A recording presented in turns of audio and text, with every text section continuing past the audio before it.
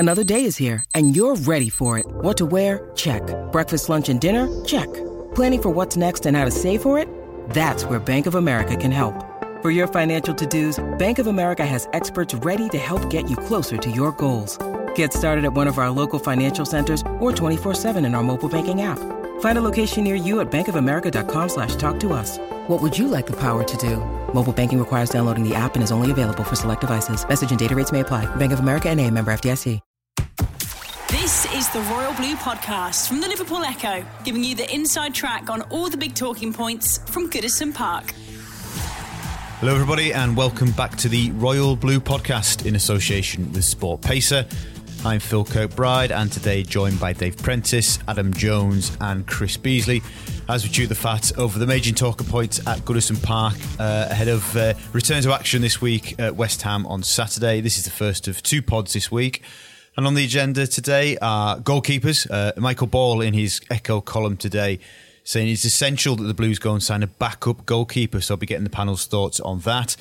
We'll also be discussing Rafael Leao, the young Lille forward who has emerged on Everton's shortlist for this summer, and again asking the lads whether they think that's a right move, should Everton progress it. And the third part of the podcast, we'll be looking at stadiums, and Spurs obviously this week their first test event at their new home, their impressive new 62,000 seater home, and asking the lads whether there's any clues or inspiration Everton and architect Dan Mice can draw from what we've seen. Preno, Bawley was very strong in his column as per today, and saying it's a must that we sign a backup goalkeeper. But do you agree? We've got Martin Stecklenburg there. You've played in World Cup finals. Is Bawley right? You've taken the words out of my mouth. We've got one. I don't know. I think what he's suggesting is a younger, more hungry goalkeeper that is desperate to play first team football. I'm not suggesting that Martin Stecklenburg isn't, but he's been there, he's done it. So maybe he's a little bit more comfortable, to accept his lot. But somebody that's really going to push Pickford and really, so basically make him up his game. To me, that suggests that you think there are issues, or Bawley thinks there are issues with Pickford's motivation. And I'm not so sure there are. So whenever I see him, I always see a man who's absolutely driven to be, the best he can be. And, we hear from the training ground that, he's a very, very good trainer. He's a guy that pushes himself. Maybe he wants to see him improve other elements of his game. I mean, this emotional balance that, Marco Silva's talked about. And he thinks that maybe having, a more direct threat to his first team place lurking over his shoulder, that might force him to, sort of improve that kind of his game. But it's a tricky one, so trying to find a backup goalkeeper that is willing to accept, so that, every goalkeeper who's of a certain age wants to play first team football. We found that with Joel Robles and, so Tim Howard, so he was desperate to push and got quite irritated and quite upset, so when he wasn't playing or when he did perform well and then couldn't keep his place. So it's easier said than done, trying to find that young goalkeeper that's going to push Jordan Pickford, but equally settle for being in the background. I don't think it's essential, no. I'm quite happy with what, so I'm seeing from Jordan Pickford at the moment, whilst saying that, yes, there are certain elements of his game that he does need to improve. But, so Bawley, so often has a point, and I wouldn't, dismiss it totally.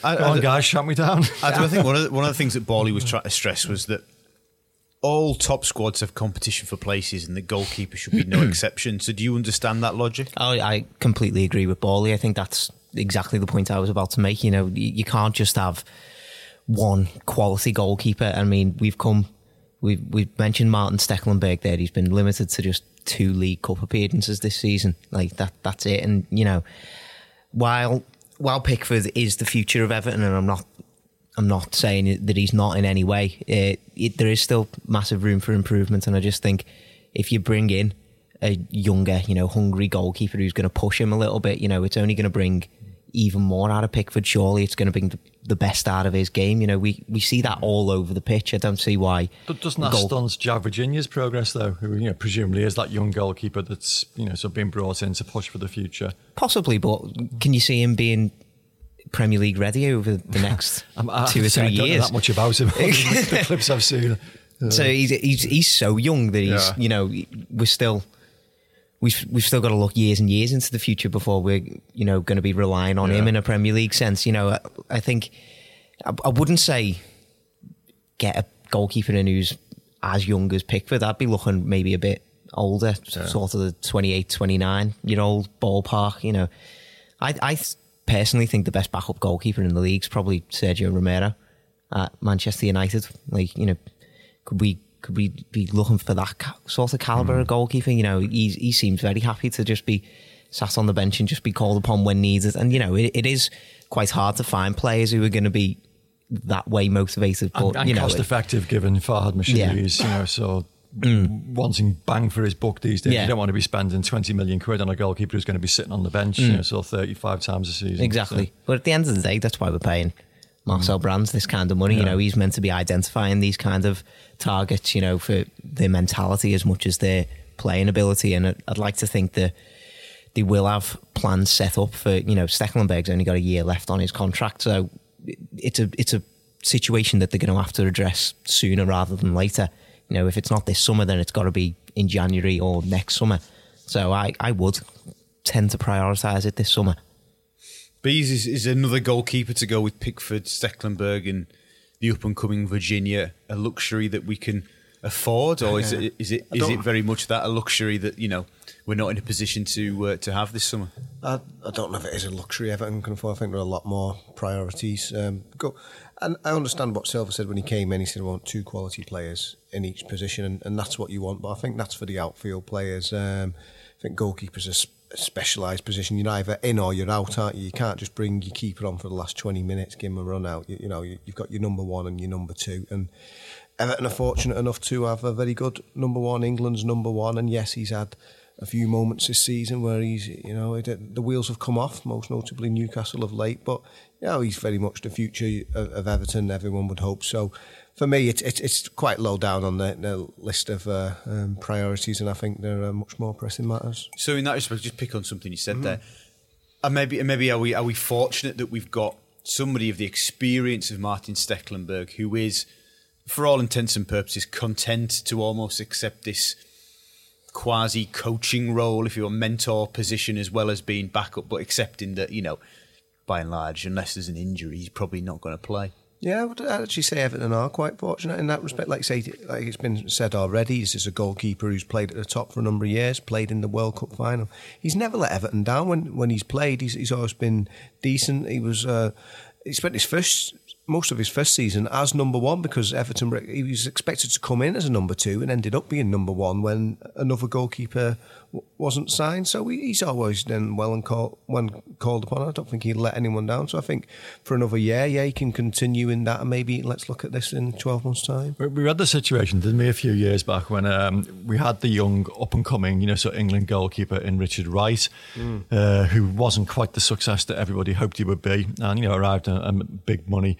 And Moyes was looking for that, backup goalkeeper that you're talking about, so Adam, like a slightly older version, and bought Nigel Martin for a pittance 400 grand, who suddenly turned out to be the best goalkeeper we've had since Neville Southall. So so bringing in, goalkeepers of that vintage, so as security to push, so the up and coming youngster can sometimes have dividends. And whether those kind of players are out there now, I don't know. Is there not an argument there, therefore, just to carry on the discussion? Because as Adam rightly points out, Stekelenburg's only got 12 months left on his contract when we finish this season. So if you think about, if we buy ourselves another 12 months, Stekelenburg carries on for the final 12 months. João Virginia is given another 12 months to progress, bring somebody in as a backup, as a 12-month stopgap, and then go, right, okay, then we've got Stekelenburg will probably leave. Pickford's still number 1. Virginia's pushed, and then maybe add another one of the youngsters coming through. Or yeah, well, again, that I suppose to endorse what Borley's saying, that doesn't push Jordan Pickford. Then does it? It doesn't give him the player who's basically pushing him to improve. But I'm saying, in 12 months' time, could we see a position maybe where Virginia is ready to push Pickford? Hopefully, yeah. I mean, it all depends on how Pickford performs in the next 12, 18 months. It's. There've been many times in history where we've had, 2 decent goalkeepers pushing each other. I mean, Jim Arnold and Neville Southall, it was a case in point where, Jim Arnold was a very, very good goalkeeper and certainly, pushed Neville Southall to improve. We don't have that at the moment. Stekelenburg, I don't know. I mean, I always think of Stekelenburg as being a steady keeper without being spectacular. I know those 2 penalty saves at Man City will always be talked about, but I don't know, solid and unspectacular, and so is that enough to actually push somebody you want? So a young goalkeeper that will produce occasional spellbinding performances that might give the guy in situ the chance to sort of reappraise himself, look over his shoulder. We don't have that at the moment, but arguing against myself here, because as I said at the start, I don't think that it's essential, to be honest. Yeah. I suppose the unspoken thing about Pickford is, despite his up and down this season, do you sense that any other clubs would actually maybe try and test Everton's resolve over Pickford? I mean, last summer it was talk about Chelsea, although we understood that there's actually nothing in it. I mean, we can't ignore the fact that some clubs might want him. Yeah, why wouldn't they? Oh yeah, there's absolutely the potential there. I think when you've got a player as good as Jordan Pickford, for as young as he still is, especially in terms of a goalkeeper, it's hard to think of a situation where there wouldn't be clubs interested in him in the summer. I'm not sure which clubs. There's still a lot of movement to be done before the transfer window sort of opens. We don't know which clubs are going to be on the hunt for a goalkeeper. But if some of Europe's top clubs are in the hunt for a goalkeeper, it's not beyond the realms of possibility that they come knocking for Jordan Pickford. But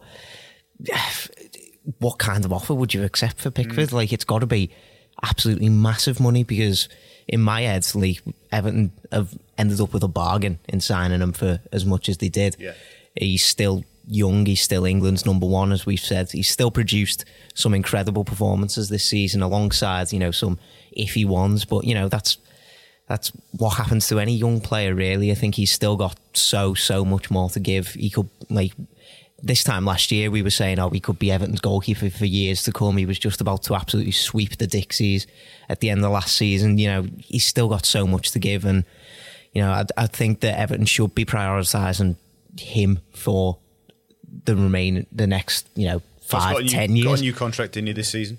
Of course, yeah. So there's no sort of incentive for Everton to sell. And I think they should be prioritising trying to get the most out of Pickford that they possibly can. And I just think the best way to be able to do that is to bring in a goalkeeper who is going to be, maybe pushing him that little bit more than Stekelenburg is at the minute. The experiences he's had at the moment as well are only going to improve him, so as a person, as a player. I mean, he's played in a World Cup semi-final, so at the age at which he is.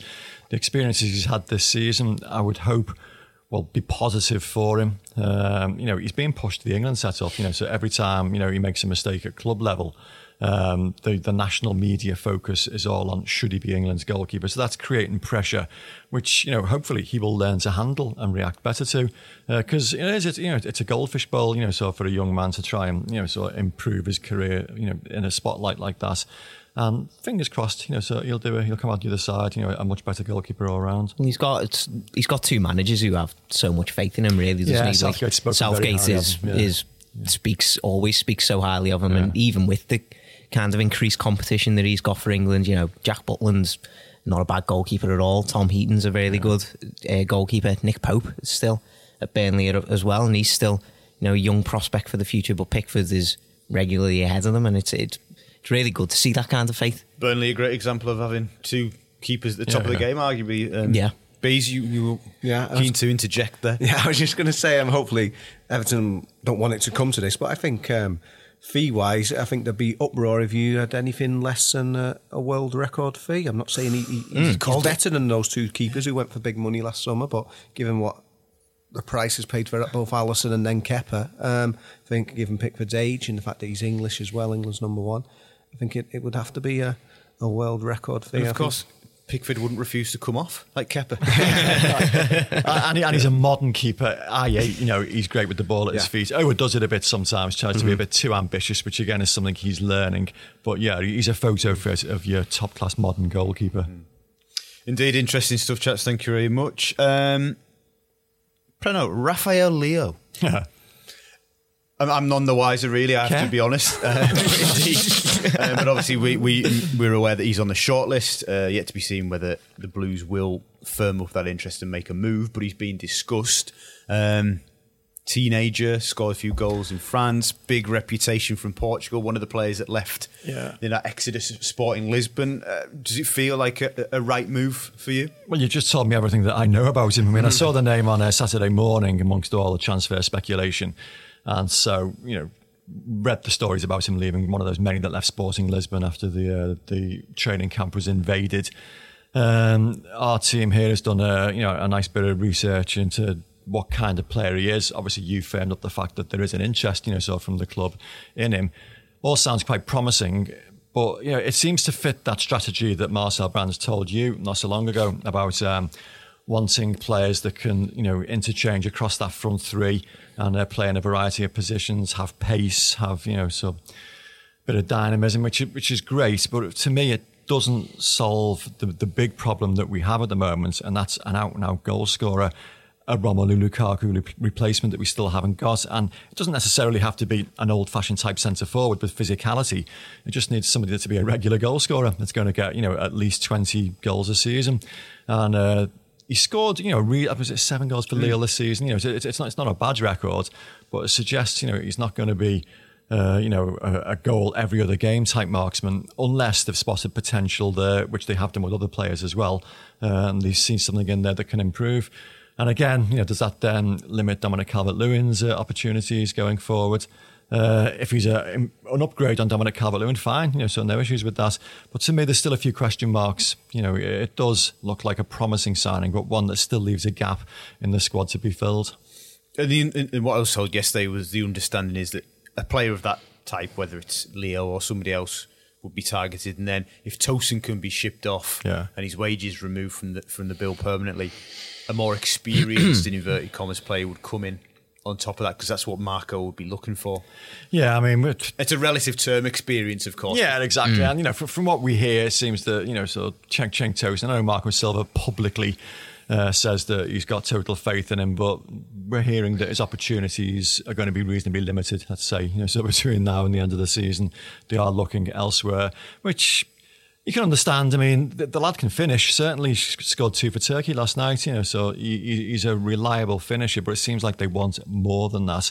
They want somebody with a bit more pace, with a bit more mobility in the final third. I think the question for Tosin, perhaps, Brenner, would be, Cenk, could you play across the 3 positions in the front line? Clearly he can't. The answer's no, isn't it? Yeah.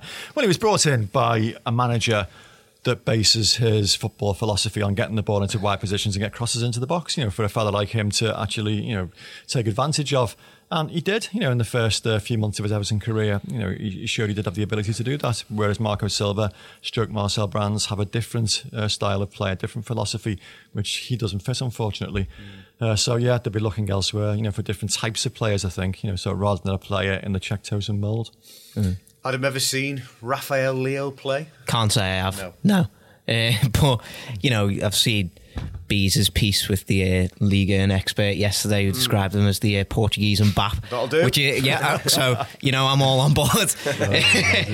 Although I do seem to remember, before we signed Morales, he was described as the Belgian Ronaldo, which didn't exactly come off. Just moments. But not quite.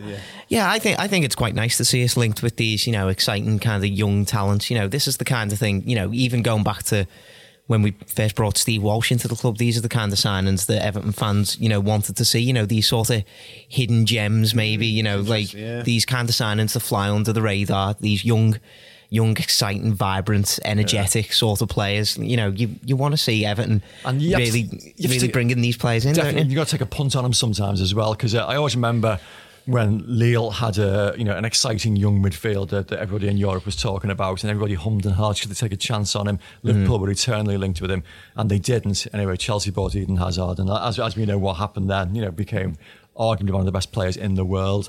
Sometimes you do need to take a punt on some of those players, and okay, he's operating in a lower league at the moment, but could he do it in the Premier League level? If you don't take a punt on these players, you'll never know. I think he absolutely fits the profile, as we've said, that Marcel Brands wants Everton players to sort of have. But I just think if we were to bring him in, it would be intriguing not just to see what happens with the likes of Cenk Tosin, but how this affects the likes of Ademola Lookman's chances, even Henry Onyekuru's chances, maybe. Even I would suspect it would be bad news for Theo Walcott.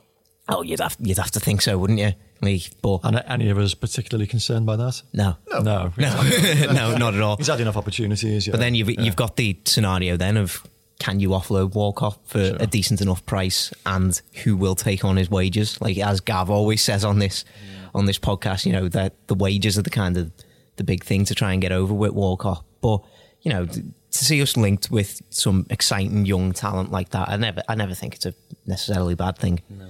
I think the issue could be whether Everton can get him. Obviously, he's doing really well at Lille. They're second only to Paris Saint-Germain, so heading for potential Champions League football next season. I think Manchester City have also been linked with him. So there's a guy, Andrew Gibney, who's done stuff with the Echo in the past. He follows Lille very closely. He said he's a very raw talent, but very exciting. Yeah. So yeah, he fits the bill there. Does it play into our hands, if you like, or our favour, that the pull of the Premier League has been one? Two, he's unproven, so perhaps the big boys, if you like, would go, we're not willing to spend. But if he does well for 12, 18 months, 2 years at Goodison, because he's then proven in the Premier League, yes, then we'll go for him. Is that working in our favour at the minute? You know, as much as we want to be among the elite, actually just being on the periphery in these instances, perversely, actually can work in our favour, maybe. Yeah, perhaps so. I mean, no Evertonian wants to think of Everton being a selling club, but you've got to be realistic. And I think Marcel Brands himself has talked about Richarlison and the fee it was paid for him. So, you know, he's already doubled in value, perhaps. So it'd be worth a lot more in a couple of years. So, but perhaps so. If he's one of these who's just underneath the elite level, they'll wait a couple of years and see how he gets on with the Blues. But yeah, I think he certainly, like we said, that exciting, hungry young player, perhaps that Moyes was famous for bringing on, and that's the sort of player who'd excite the fans. I think the fact that Everton have got a reputation as well for giving, you know, so young players first team opportunities would work in Everton's favour. You know, so players are going to look at, you know, so Everton's lineups over the last 12 months or so and see that, well, yeah, you know, so young kids are given the opportunity to show what they can do. And, you know, if you've got the confidence in your own ability, you know, grab that opportunity. So yeah, fingers crossed that would work in Everton's favour. Especially when you're comparing Everton to Man City, when you've seen Jadon Sancho jump ship at Man City because he wasn't getting chances. Brahim Diaz jump ship as well because he's not going to get chances. Phil Foden, you know, he's getting a few opportunities, but is he getting enough? Even players such as Leroy Sané and Jesus, still young players, and yes, they're in the squads and stuff, and you know, it's a very difficult squad to break into, but they're not guaranteed to play, are they? No, exactly. So I'd like to think if you were, you know, a young, ambitious player, you'd be looking at the two clubs like Everton and Man City, and you're thinking to yourself, well, where am I going to get the most exposure? Where am I going to get the most opportunities to try and impress? And, you know, you'd have to say that's surely going to be Everton. I just want to pick up on something Adam said earlier in this discussion about young players. Do you think one of Farhad's biggest disappointments about the Steve Walsh period was that he hasn't appeared, we have to see how Onyekuru fares, of course, but didn't appear to unearth these type of players that, you know, we're looking at now? Because that's almost the reputation, and that was almost the USP of Steve, wasn't it? That he would find players that nobody else would find. 100%. I mean, it's an apocryphal story, this. But, you know, last January when Everton were looking for a centre forward, and, you know, so they asked Steve Walsh, you know, so what names could he put forward? And Jamie Vardy's name was put forward. All right, great player, Jamie Vardy. Who's that? But exactly, it's not quite fitting that, you know, style of player that, you know, so or that, you know, up-and-coming young talents that we were hoping for. Cenk Tosun, you could say, probably, you know, wasn't that well known to many of us, but didn't, you know, experienced, you know, so football that had been around for a while didn't really fit that bill. So yeah, that almost undoubtedly has been a disappointment. I mean, you hear stories galore. I mean, obviously a reputation was forged on the back of unearthing Kante, who became this great player. But again, you subsequently hear that, well, actually, no, it was the scouts in France that first identified Kante, and, you know, and Steve Walsh has got the credit for it. So you don't know what the truth of the matter is. But yeah, undoubtedly, the younger players that Everton brought in haven't really pushed on. I mean, certainly the players that were bought for David Unsworth's under-23 setup, of which there were a significant number. Lewis Gibson, we wrote about it at the weekend.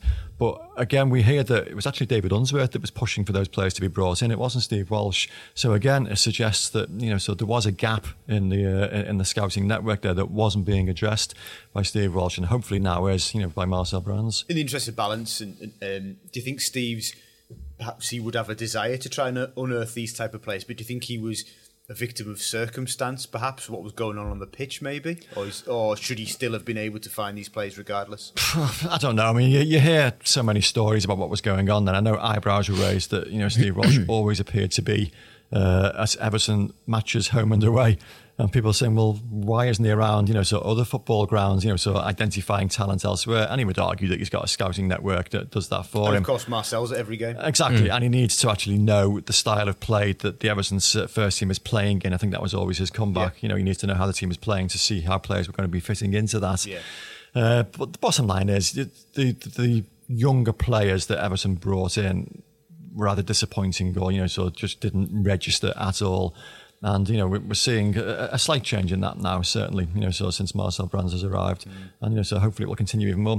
Onyekuru is the interesting one. And, he does seem to have a reputation already. And, he is, basically a much sought after talent. But the work permit situation is still one that still hasn't been resolved, so it may or may not be in the near future. But, they're not going to lose any money on him, certainly. So might even end up making money on him. But yeah, certainly, sort of brighter, younger talent does need to be added to the roster. I think the main problem that Steve Walsh kind of had, and it's something that I've mentioned before, is that he'd never been a director of football. Everton had never had a director of football. I'm pretty sure there must have been some discrepancy there. Like, I don't think either side particularly knew like the intricacies of what the job would entail. Like, obviously Marcel Brands has been doing it for years, so he's probably come in and like reshaped the entire club and the way a director of football does things. And I think Everton have now, even in just this few short months that he's been here, Everton have probably learned a lot about what should have been happening under Steve Walsh. So I think maybe a little bit of the blame can be taken off him in that sort of sense, because, he'd only been like a head scout wherever he'd been thus far. So maybe a tiny bit of blame can be taken off him, but I still think Everton are much better now with Marcel Brands and the system that's been set up. But it's just the last one on Rafael Leao and that type of player. Marcel also said to us just before Christmas, he pointed, when I spoke to him about forward options and strikers and stuff, he pointed to Liverpool and said, well, they've got 5 or 6 players who'll go and score goals for you. So therefore, adding that type of player rather than a reliance on one. Yeah. Do you understand that logic? Do you agree with it? Yeah, totally, because we've gone on and on, quite rightly so, about Romelu Lukaku and replacing Romelu Lukaku. You can't replace Romelu Lukaku. There are very few players in world football, certainly players who are available to Everton, who are going to score anywhere near that amount of goals. And Everton had that for 20 years before Romelu Lukaku came to the club. I mean, a lot of people obviously don't like the fact that he spent a lot of time talking about moving from Everton while he was still at Everton, and it was almost like it was always a stepping stone to something else. But the amount of stick that he gets now, when people say, I'd never have him back, I think it's absolutely, totally ridiculous. He's heads and shoulders above any other striker who's played for Everton in the Premier League era. And that's because they've not had anybody like that for a generation. And they may not have anybody like that for another number of years to come. So yeah, I think you have to try and share the goal scoring burden, and in that respect it's kind of what Everton actually did in their last title winning season in 86-87. They sold Gary Lineker and they shared the goals around and ended up winning the title for the last time to date. So yeah, you can't get that. You could try and sort of sign that sort of player, a physical number, number 9, Ron was when we signed him. Yeah, but you can never be guaranteed that sort of goal return. So I think you have to try and share the burden. I think it's a sensible policy. The Royal Blue Podcast from the Liverpool Echo. The Royal Blue Podcast from the Liverpool Echo.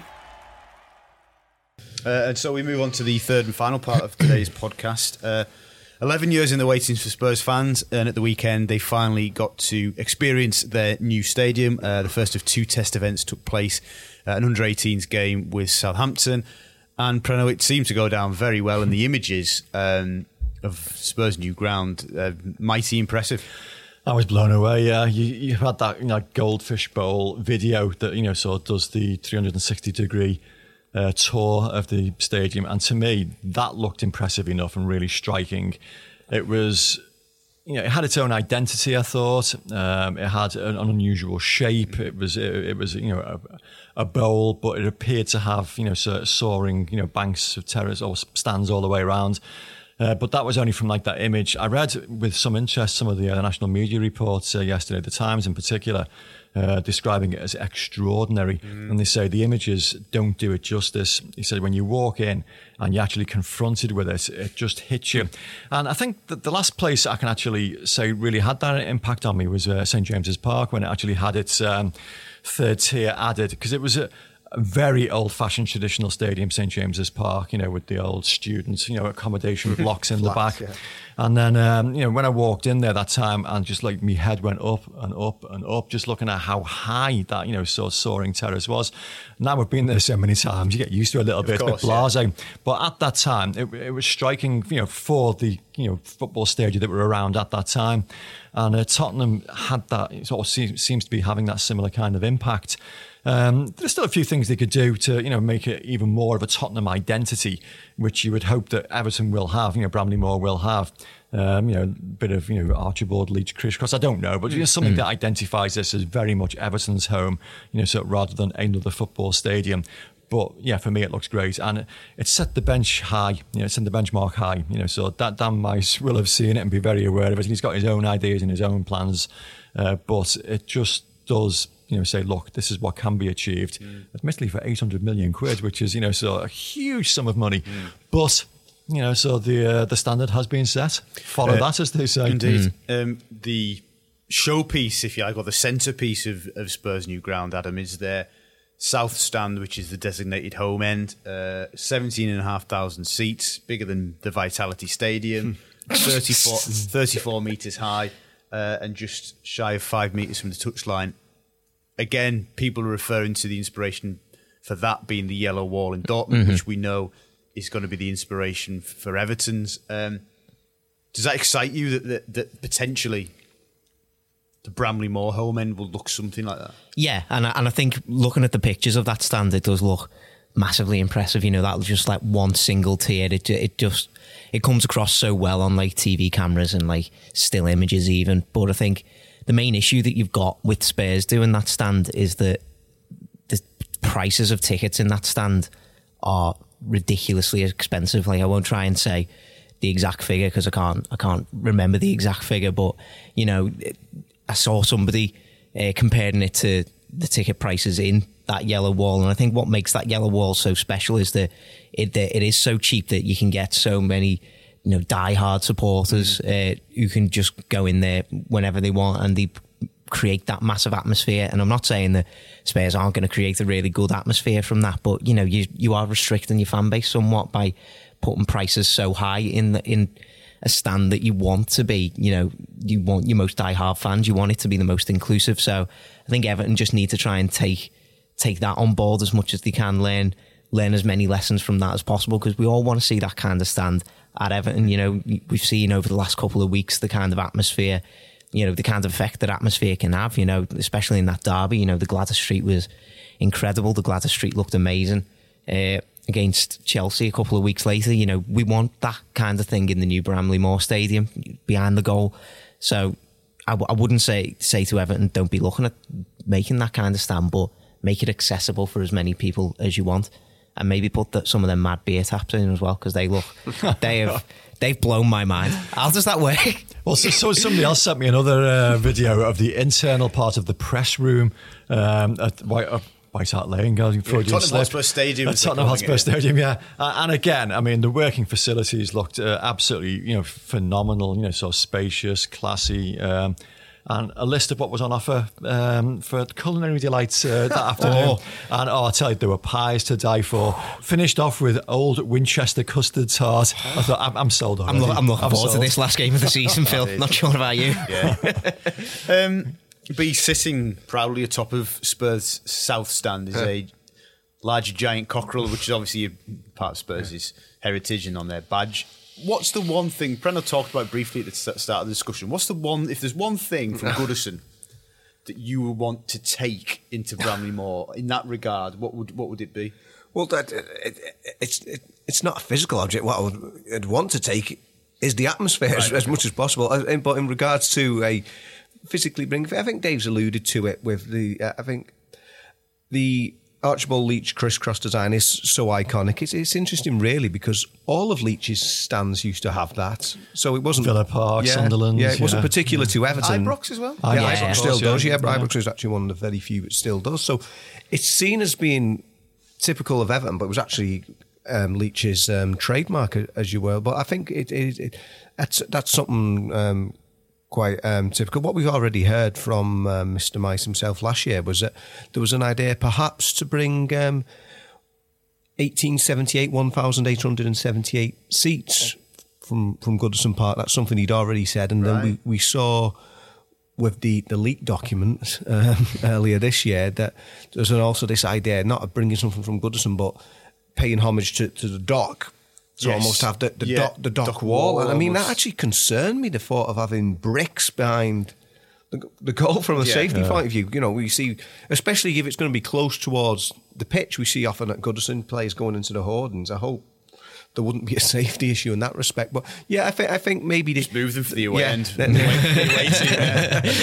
opposition can attack that end. It reminds me of when we were at Stoke last season, and it was snowing, and they cleared the home penalty area, but not the away penalty area for Jordan Pickford. That went well, then, didn't it?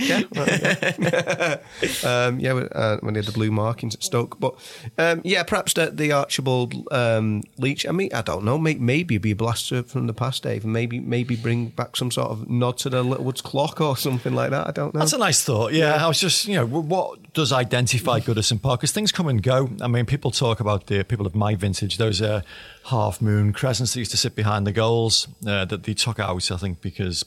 to protect the goalkeepers. Well, I think they were initially put in to protect goalkeepers, because Pat Jennings got hit on the back of the head with a bottle thrown from the crowd. To revive that. And it was to try and keep the fans, sort of a bit further back, but they just became a bit synonymous with Goodison Park.